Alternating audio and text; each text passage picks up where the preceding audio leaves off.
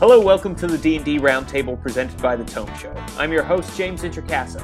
Please use the affiliate links on thetomeshow.com whenever you shop on Amazon or D&D Classics to help support the show.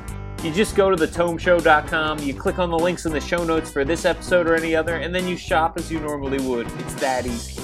Today we're talking to Greg Tito of Wizards of the Coast and Doug Davidson of Smiteworks, and we'll kick things off with the get-to-know-you question. So, Greg, what classic D&D magic item is your favorite? I thought about this question for a while. I think the Hand of Vecna comes to mind as something that's just so macabre and weird, that I guess it's more of an artifact more than a magic item, but that adventurers could find it, and if they wanted to try and get its power, they'd have to cut off their own hand and replace it with this mummified hand that they had found in the dungeon. And to my knowledge, I don't know of any actual party, well, any DM that included that in their game, but then any actual player who decided to do that. I just think it's awesome, though. Like it's just got this great sense of lore to it, and it was really evocative when I was reading these books when I was a kid. But then, as far as like just a classic magic item, the Ring of Invisibility has always been a huge part of games that I've played in, and as soon as the party finds one, it opens up the doors for all kinds of shenanigans and long discussions of possible things we could do with it. Not even to further our goals, but to mess with the local authorities in our games and things like that. Yeah. I think that one item alone has caused the most laughter at the tables that I've been at. So yeah. You now know a dungeon master, myself, who has gotten a player to cut off his hand and add no way. To his Nice. body. Yeah, nice. Yeah. I was just as shocked that when they found it, like it wasn't like, we must destroy this. The warlock just immediately Eldritch blasts off his own hand and attaches it, and hilarity ensued. So Nice. And Doug, you were telling us a little bit about your favorite magic items before we started the podcast. Why don't you tell us again? Sure. So the first thing that came to mind for me was the Girdle of Giant Strength, because it's just kind of funny to think of like a big bad D&D character running around strapping a girdle on. Hold on a second while I put my girdle on, and then suddenly he's super strong. So I guess it's more like in Hercules when he runs around with his little outfit on or whatever. It's one of those kind of things, but just to instantly push your strength up to that next level as a player was probably my favorite. And then to kind of key off of what Greg had said, I would say the most fun we've probably had with a simple and common magic item is with Bag of Holding. We've done all kinds of stuff with that, where we've had people hide in there to escape from guards, and then hopefully not run out of air and that sort of thing. And I remember one scenario where we were playing an evil party, which surprisingly ran very similar to the other parties. I mean, we just kind of go into a dungeon and kill everything and loot everything. So it's very similar. But, the party had a lot of people that were wanted, and we had some people in there that I think they had cut off the head of one of the bad guys and thrown the head into the Bag of Holding so that they couldn't resurrect him and he couldn't come back after him. And then so then the rest of the party members didn't want to get into the Bag of Holding because they had this head floating around in there. And so, my character was always kind of the troublemaker. So he convinced them, it's okay, we'll take the head out, and then, I'll make a trip back and I'll put the head in later. So we took the head out, they climbed into the Bag of Holding, and as soon as they got inside, we chunked the head in there and sealed it up, and then, trotted around for a while. So just the thought of this head bouncing around in this extra dimensional space with a couple of party members getting covered in gore and gunk was a lot of fun. Doug, people may remember you because you've already been on to talk about Fantasy Grounds before. Probably came on about a year ago, maybe a little longer. For people out there who don't know about Fantasy Grounds, it's a virtual tabletop that now sells officially licensed Dungeons & Dragons products. Talk to people a little bit about Fantasy Grounds who may not know what a virtual tabletop is. Sure. So the whole idea of a virtual tabletop is that you have the same sort of play experience you have around a table, but instead of using the pen and paper, we've digitized it so that you can play it online and you can run the game completely remotely, where everybody's in a different state, country, whatever, and then just connecting and playing the game. So you typically would schedule your games in the same sort of fashion as you do today, and you meet on a recurring schedule, and it's episodic in nature, just like it is in person. But we moved it all to the digital, interface. So now you've got the benefits to kind of outweigh the fact that you're not there in person, are that you can have automation built into it. You have very easy to reference rules that you can pop up at just a click or two. And, you can do some other things that you can't quite do in person, such as hiding information and revealing it, when appropriate and that sort of thing. So that's kind of the gist of it. Yeah, it's great. It's excellent. It's actually one of the main ways that I play my games now is over virtual tabletops. It's awesome. So thank you for all of the work that you and your team does. It's amazing. So how are Fantasy Grounds and D&D now married? What does that partnership look like? Yeah, so one of the things that we got a lot of feedback kind of over the years is that people would say, oh, this is great, but the only problem with running a virtual tabletop is that it feels like in order to really take full advantage of all that really cool automation, that sort of stuff, I've got to key in a bunch of information. So whenever I have an NPC, I feel compelled to then go through and then add in all of the stats and abilities, even if I don't use them. And so there was a big kind of a time sink for a DM to really feel like they had everything that they could get from the virtual tabletop. Now, you could always run like without that. You could run just like you do in person and then just refer back to your printed books. But, it was definitely kind of a hurdle there. So what this license now allows us to do is we've kind of pre-done all that work for you, and we've preloaded in full modules, and you could just go and buy a module full of all the aberrations in the monster manual, or you can get the full monster manual content so that those are all preloaded in with all the attacks and everything all pre-keyed and ready to go, and the resistances for the monsters and so forth. And then you have even images that you can share with the players when they see it. So instead of holding the book up and kind of spinning it around your group and they're all squinting to see it across the table, you can actually just share that as a handout, and the players can look at it, and then they can close it at their own convenience and that sort of thing. And then same thing on the player's handbook type material. Those became the complete core class packs with everything in it, with the races and the spells and inventory and all that kind of stuff that you can now drag and drop to your character sheets. And then from the adventure side of things, you have fully ready to run adventures that you can then run through.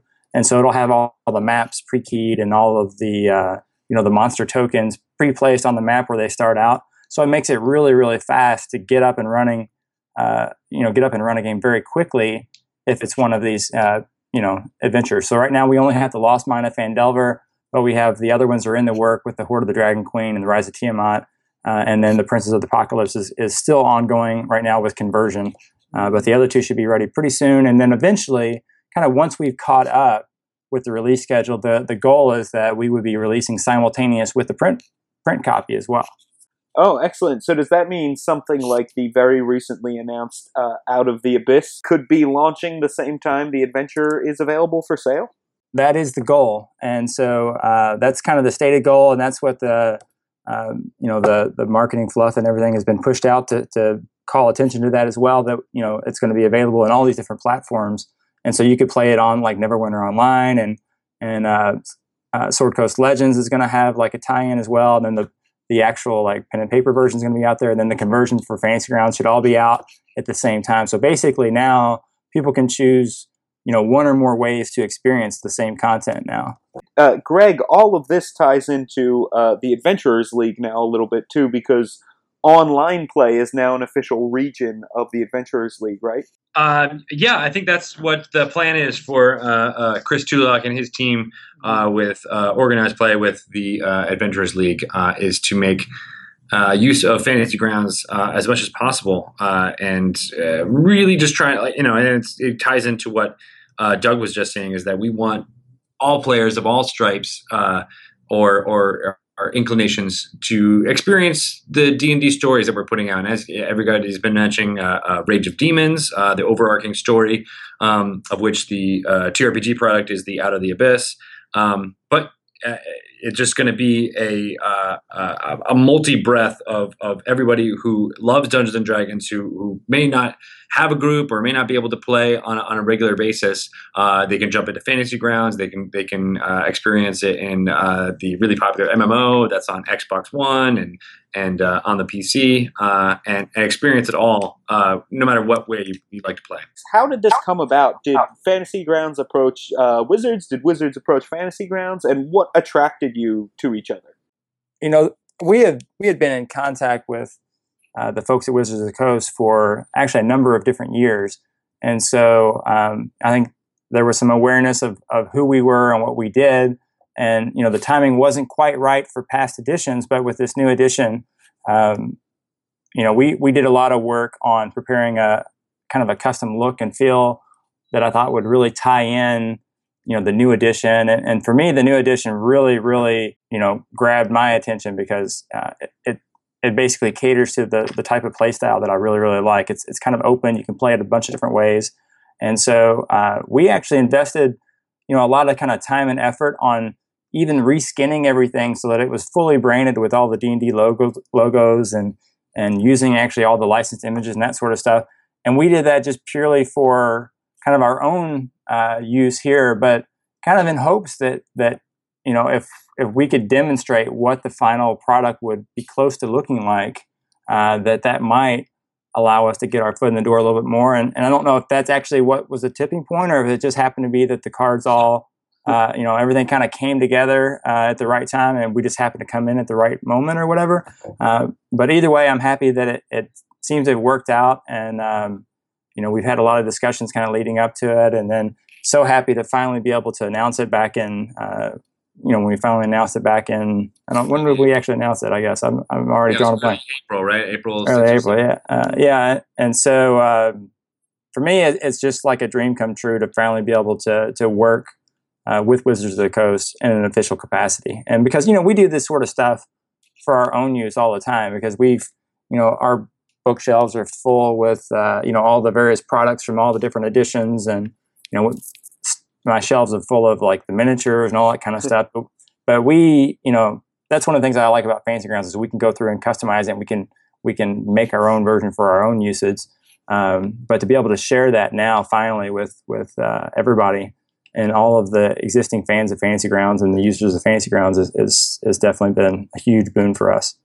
And from Wizards' point of view, I think we found Doug's work with Fantasy Grounds really attractive because it allowed people to play in an online capacity whichever way they wanted to. I think that the tools that Doug provides are similar to the tools that we provide as the DMG, the Monster Manual, and the PHB. Like we give the players the tools to make the worlds and create the games that they want to make, and it's up to them to really make that a reality. And Fantasy Grounds does the same thing, except through providing that online interface.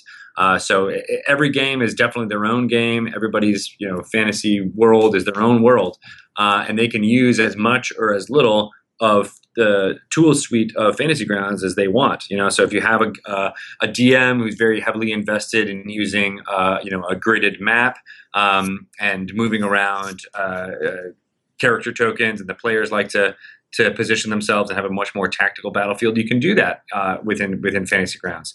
And if players like more theater of the mind kind of style of play and describing large cinematic swaths of action, but allowing Fantasy Grounds to handle a lot of the crunch and the mechanics, they can use it for that too. And I also know people who use Fantasy Grounds in their just regular tabletop game as a kind of DM's aid in order to deal with a lot of the crunch and the mechanics, so that people can focus on other parts of the game that they might enjoy more, like role playing or coming up with funny voices or eating Cheetos. Yes, yeah, those things are essential parts of the game as well. Exactly. In your mind, what do you guys think separates Fantasy Grounds from the competition? I have to say, in my opinion, having one of the best looking game tables out there, it's really a very nice visual experience. And obviously also this deal with Wizards of the Coast and D&D is a big thing that you guys have. But what else in your mind separates you from the rest, Doug? For me, I think it's, we focused a lot on the character sheets, and I know other people have now started to focus more on the character sheet. So from the player perspective, that was always kind of a focus of ours. From the DM side, is the campaign management that I think is kind of one of the standouts, and it's a lot of the tools and the automation to really help run a lot of things very smoothly. So the ability to, like, we added a feature that's called a party sheet, that where you can, as a DM, you can pull it up and you can see all of the stats for the entire party of all the players at once, or you can look at their inventory and see who's holding a specific item, or you can make a dexterity perception check across the entire party, that sort of stuff. Just ways that I think make it easier to really run your game and to manage it and to prep.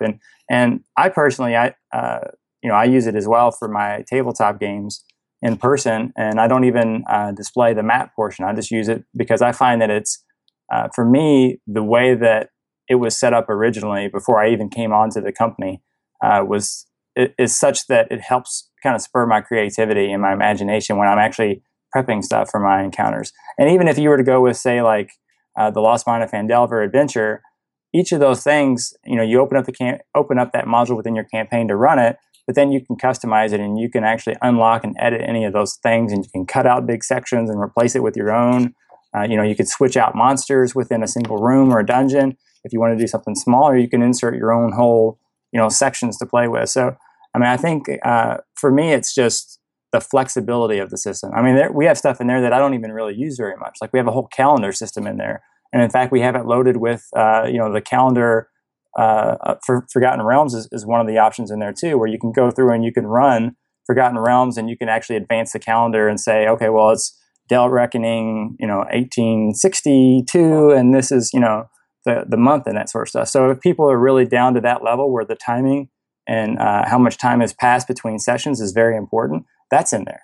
So it's just, we're all about trying to add cool new features that people may or may not even choose to use, but having it there and having a wide set of choices, I think, is really, what makes Fantasy Grounds so special. I'm just going to add to that the wide breadth of choice of how to purchase a license and get into the D&D content in Fantasy Grounds is also, I think, a really rich, attractive thing. You can have people who have a DM's license and can invite an infinite number of players into play, and then those players, they don't need to purchase any of the packs. They can just all use whatever the DM has, similar to, the DM, any DM that I've ever played with is the one who owns the largest number of RPG books at the table. So that concept kind of is similar here in Fantasy Grounds, so you can spend a little bit of money to get the rules that you need in order to play the game. So if you're playing with a bard, for example, in one campaign, and you want to be able to tweak your character when you're not connected into the DM's client, you drop a little bit of money. I think it's $5, right, Doug? I think that's right, yeah. And you have all the rules for all 20 levels of the Bard at your disposal. Whereas if you were playing in the tabletop game and you wanted to tweak that, you'd be throwing down $50 for a copy of the PHB. Or obviously borrowing it from your friends and never giving it back. There's that too. But I just like that there's this huge menu and breadth of being able to spend a lot and collect all of the digital books, or you can spend as little as you want and really get as much from Fantasy Grounds as you would from playing in a table with your friends. Let's talk about pricing a little bit, because that seems to be where the community gets most hung up on all of this. Greg, I think you did a great job of explaining how it works. So if the DM has everything, all you really need is Fantasy Grounds and the DM who has everything to play. Is that correct?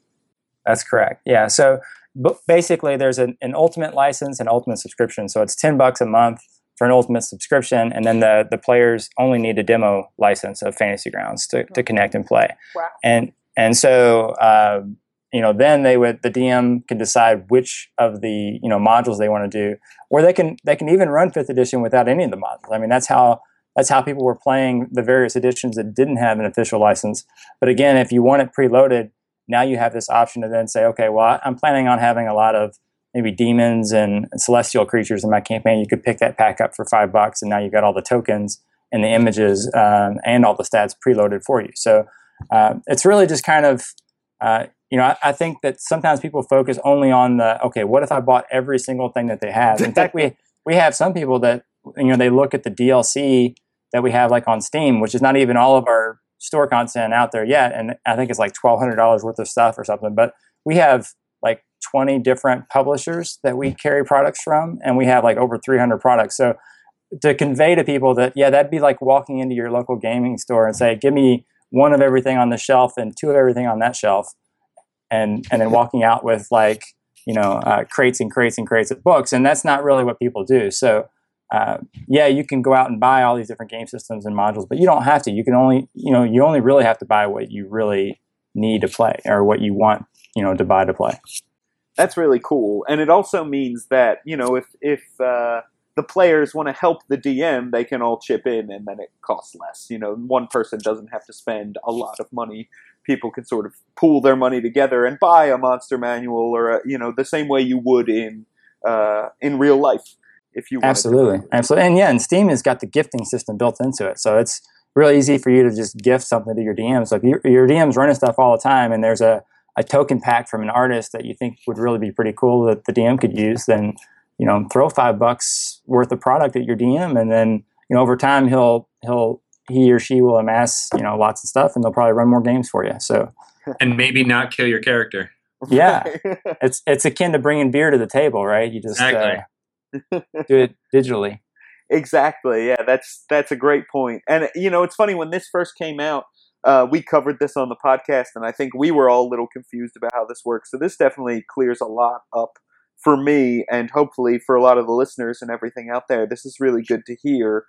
Moving forward, I think the other thing that's really cool about this is if you're like me and you do play a lot of your games online, rather than, I need to pick up a hard copy of this module, you can just immediately pick up the virtual copy of the module and be good to go, which is awesome. Absolutely. And it has everything in it. So it's not like you're losing anything. And in fact, in some cases, we even add stuff to it. So like the Hoard of the Dragon Queen is chock full with all kinds of like maps already, but there are a couple scenarios where there were no maps at all. And so, the guy that we're working with, we have just two of us in the company, and we have another kind of official developer that we have that works with us a lot on the 5th edition content. And so he actually is also a really good cartographer, and he added a lot of kind of like special use maps for the various kind of small scenarios that would, you could absolutely run them completely theater of the mind, but now you have, okay, here's like a woodland trail, and here's an ambush choke point, and here's, so he added like, I think 11 or 12 new maps to it as well. So, and we look to do that sort of stuff as much as we possibly can to try to add, extra value to it. Same thing with like all the player's handbook and those packs. We were able to work with, with our contact with Chris Lindsay at Wizards of the Coast to say, hey, what else can we include with this that's not even in the printed book? So what we were able to locate and working with Chris was that we could find all of these portraits that are spread across the Wizards of the Coast side, and maybe they were in the old D&D character builder tool and this and that and whatever. And so we were able to incorporate those and add that as an extra portrait pack that went with the content. So in that scenario, you're getting stuff that's not even in the player's handbook. I mean, Doug, maybe you can talk a little bit more about too the added functionality of being able to drag and drop, spell attacks and things like that. Yeah, and so like for instance, the monster manual already has it so that all of the different attacks, like if a dragon or a hydra has multi-attack and a bite or whatever, then those things are all pre-coded in. But one of the things that we're in the process of adding right now, it's in our development channel, we'll be rolling it out soon, is we went back and we thought, hey, this is really pretty cool, but we could do even better. So like there's a lot of monsters that have either innate spellcasting or they have full-blown spellcasting.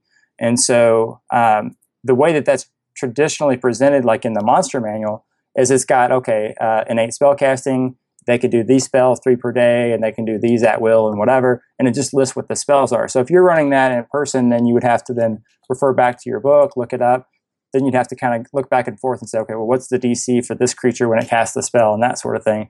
So what we've done is we've pre-calculated out what the DCs and what the spell attacks would be on all of those spells for that specific monster, and then we've also linked it with those spells so that you can pull up that spell kind of at a click, and then you have the full spell ready to go. And then now you can go one step further, and then you can target, like let's say if a Lich has a fireball spell that it knows, or Cloud Kill or whatever, you can then have the Lich target the players that are under effect, and then you can treat that just like you would his draining touch attack. You can now do a Cloud Kill against the players and have it automatically roll against their saving throw to see if they had the DC 17 Constitution save that they needed to, and then and then have it do.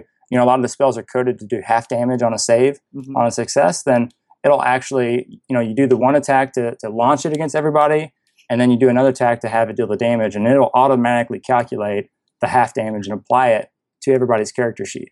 So it just that sort of stuff to really, really speed up play, especially when you get into higher level stuff.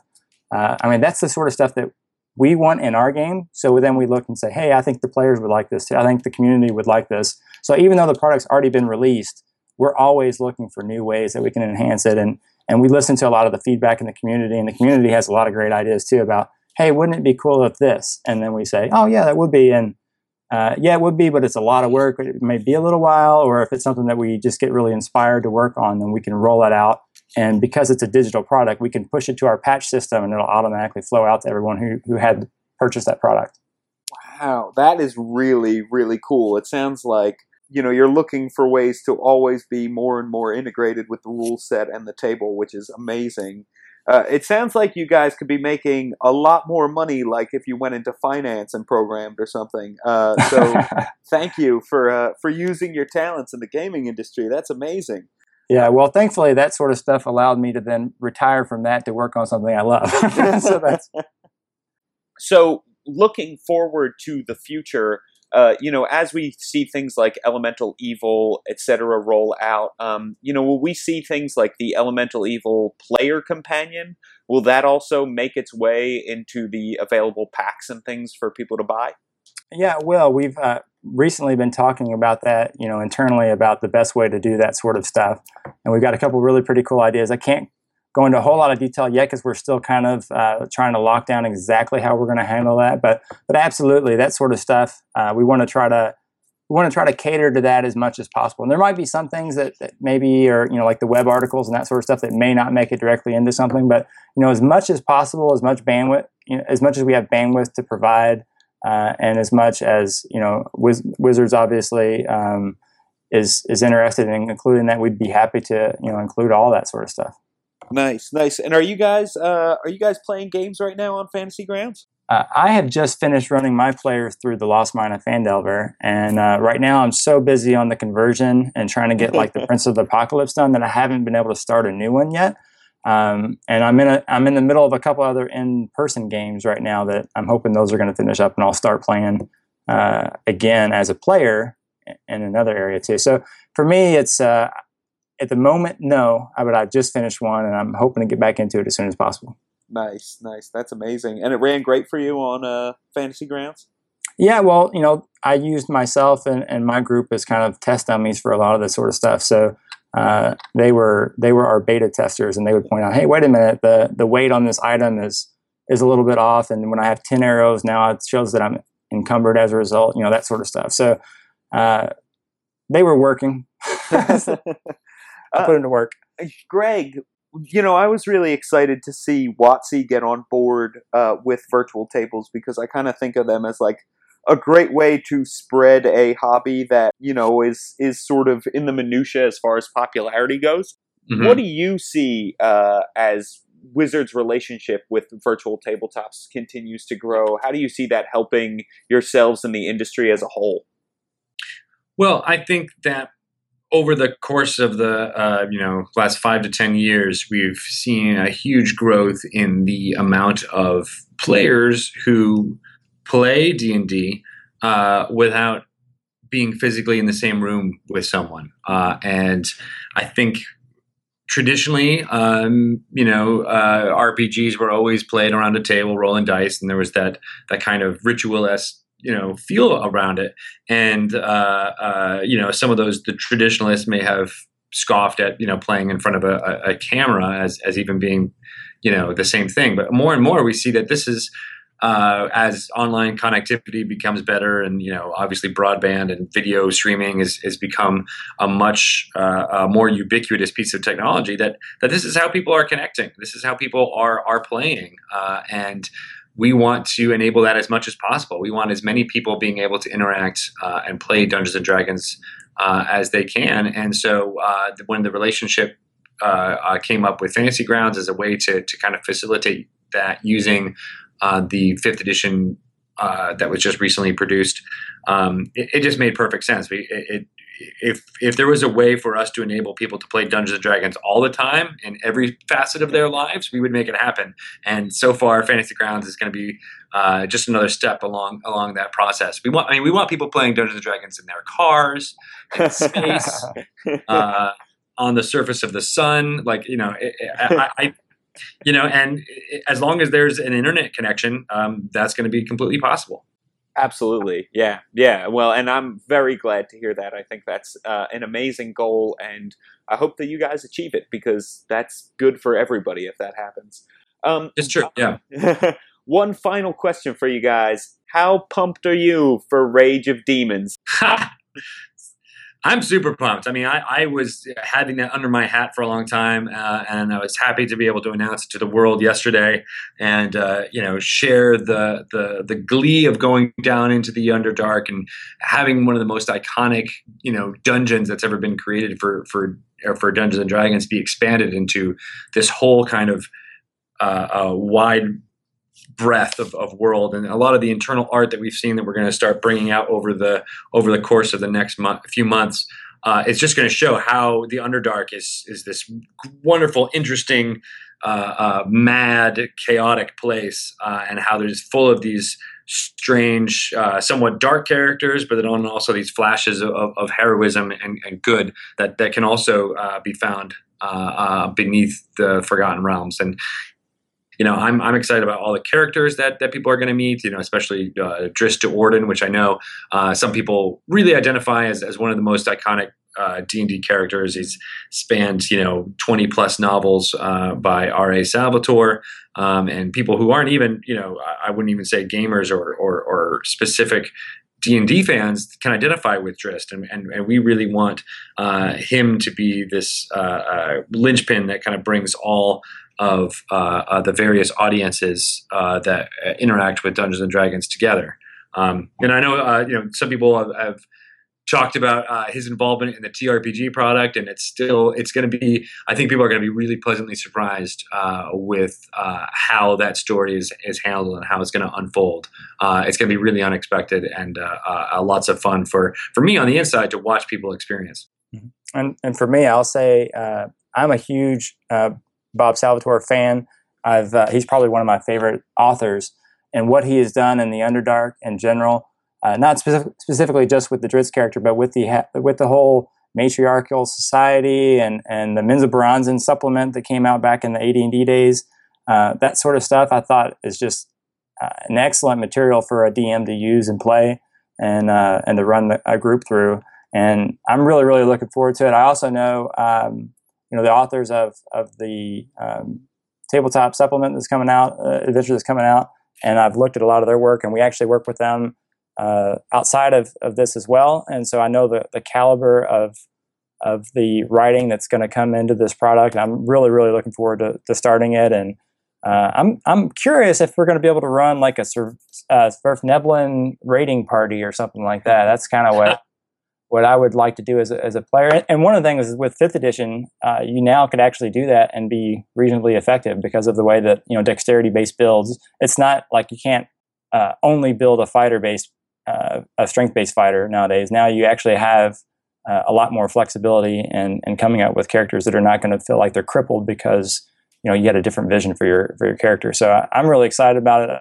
I think it's a lot of really cool creatures that you experience only in the Underdark, the hook horrors, the mind flayers. Of course, you could experience some of those, the mind flayers outside of it, but I mean, there's all kinds of things that can kill people down in the Underdark. And that's really exciting, as a DM, to think of all the ways my players might die is exciting for me. I love the demon lords too. Like I'm really excited to see these were some of the first kind of demonic creatures that were created by Gary Gygax for the, I think it was, I forget the name of the specific, I think it was like the third supplement from the white box kind of level of editions. I forget what it was called. But some of these characters harken back all the way back to those days. Orcus, who's the Prince of Undeath, and what he's able to do. He might have a relationship with those mind flayers, and Demogorgon, and the new imaginings. The way the art team here has created such great, vivid recreations of these demon lords is going to be really cool. And they each have their own little, sphere of influence, almost similar to the D&D deities in a way, where Grast is all about lust and using sexual temptation in order to get his way, and then there's Fraz Urblu, who's all about deception. He knows he's not as big or as strong as the other demon lords, but he can take any form and deceive party members or other demons or other characters within the Underdark to get his way. One of my favorites is the Queen of Fungi, Zigutmoi, and how she is able to create almost, like the clickers from The Last of Us, creating these fungal slaves of hers in any of the humanoid races, but then definitely the Myconids and there's actually I might spoil a little bit of something here, but there's a huge fungus. That's a sentient fungal creature in the Underdark. Oh, awesome. And the city, nation-sized fungus that is sentient. And of course, Zigutmoi has an interest with that thing as well. So it's going to be really interesting to see how this all plays out. And Doug, as Doug mentioned, we're working with Green Ronin in creating the Out of the Abyss adventure, and they've got such great experience. Chris Bramis leads a great team there, and we're really excited to see how the open world nature of that adventure is able to going to let players just kind of explore and meet different new characters and new locations and tell their own story throughout the Underdark. And it's going to be really cool. Yeah, it sounds like a perfect pairing with Green Ronin. I mean, and it's so cool. I was squealing like a little girl reading the press release yesterday. Some great demon lords in there, some deep cuts that we haven't seen in a long time. So, I'm excited, guys. Thank you so much for being on the roundtable today. If people want to learn more about Fantasy Grounds and about D&D, where can they go? They can just go to www.fantasygrounds.com, and from there, right off the homepage right now, there's a link that takes you to a breakout section, just talking only about like the Dungeons & Dragons 5th edition content and what you'll need to get up and running.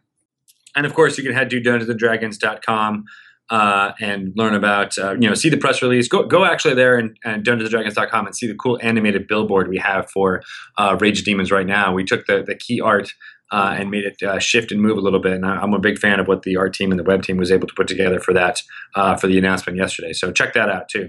Yeah, I'm looking at it right now. It's so badass. I can't wait for September. Me too. And what about you guys personally? Do you have any Twitter accounts or anything else you'd like to plug? You can hit me up at Smiteworks. And I'm at Greg Tito. Simple enough. And then, of course, the Wizards_D&D Twitter feed is what you should follow if you want to get all the latest news there. Of course, and we will link everything for anyone listening over at thetomeshow.com in the show notes for this episode. Guys, thank you very much for being on the roundtable today. Thanks, James. Thanks so much, James. It was great to be on. People, if you have an opinion or a question or a topic you'd like to hear us discuss on the roundtable, you can reach out to me on Twitter at James Introcaso. That's at JamesIntrocaso. Or you can leave us a comment on the Tome Show's website at thetomeshow.com. And a quick shameless plug for me, check out my blog, which is all about Exploration Age. It's the 5th edition world that I'm building. It's over at worldbuilderblog.me. Okay, everybody, thanks for listening. Special thanks to Jeff Greiner for letting us join the Tome Show lineup, and to Sam Dillon for getting this podcast out there on the airwaves. Our theme music, which you're listening to right now, was composed by Eric Michaels. Don't forget to go to thetomeshow.com and use the affiliate links whenever you shop on Amazon or D&D Classics to help support the show. And hey, if you like the show, please rate the Tome Show on iTunes and like us on Facebook. Keep on rolling and keep on listening to the Roundtable.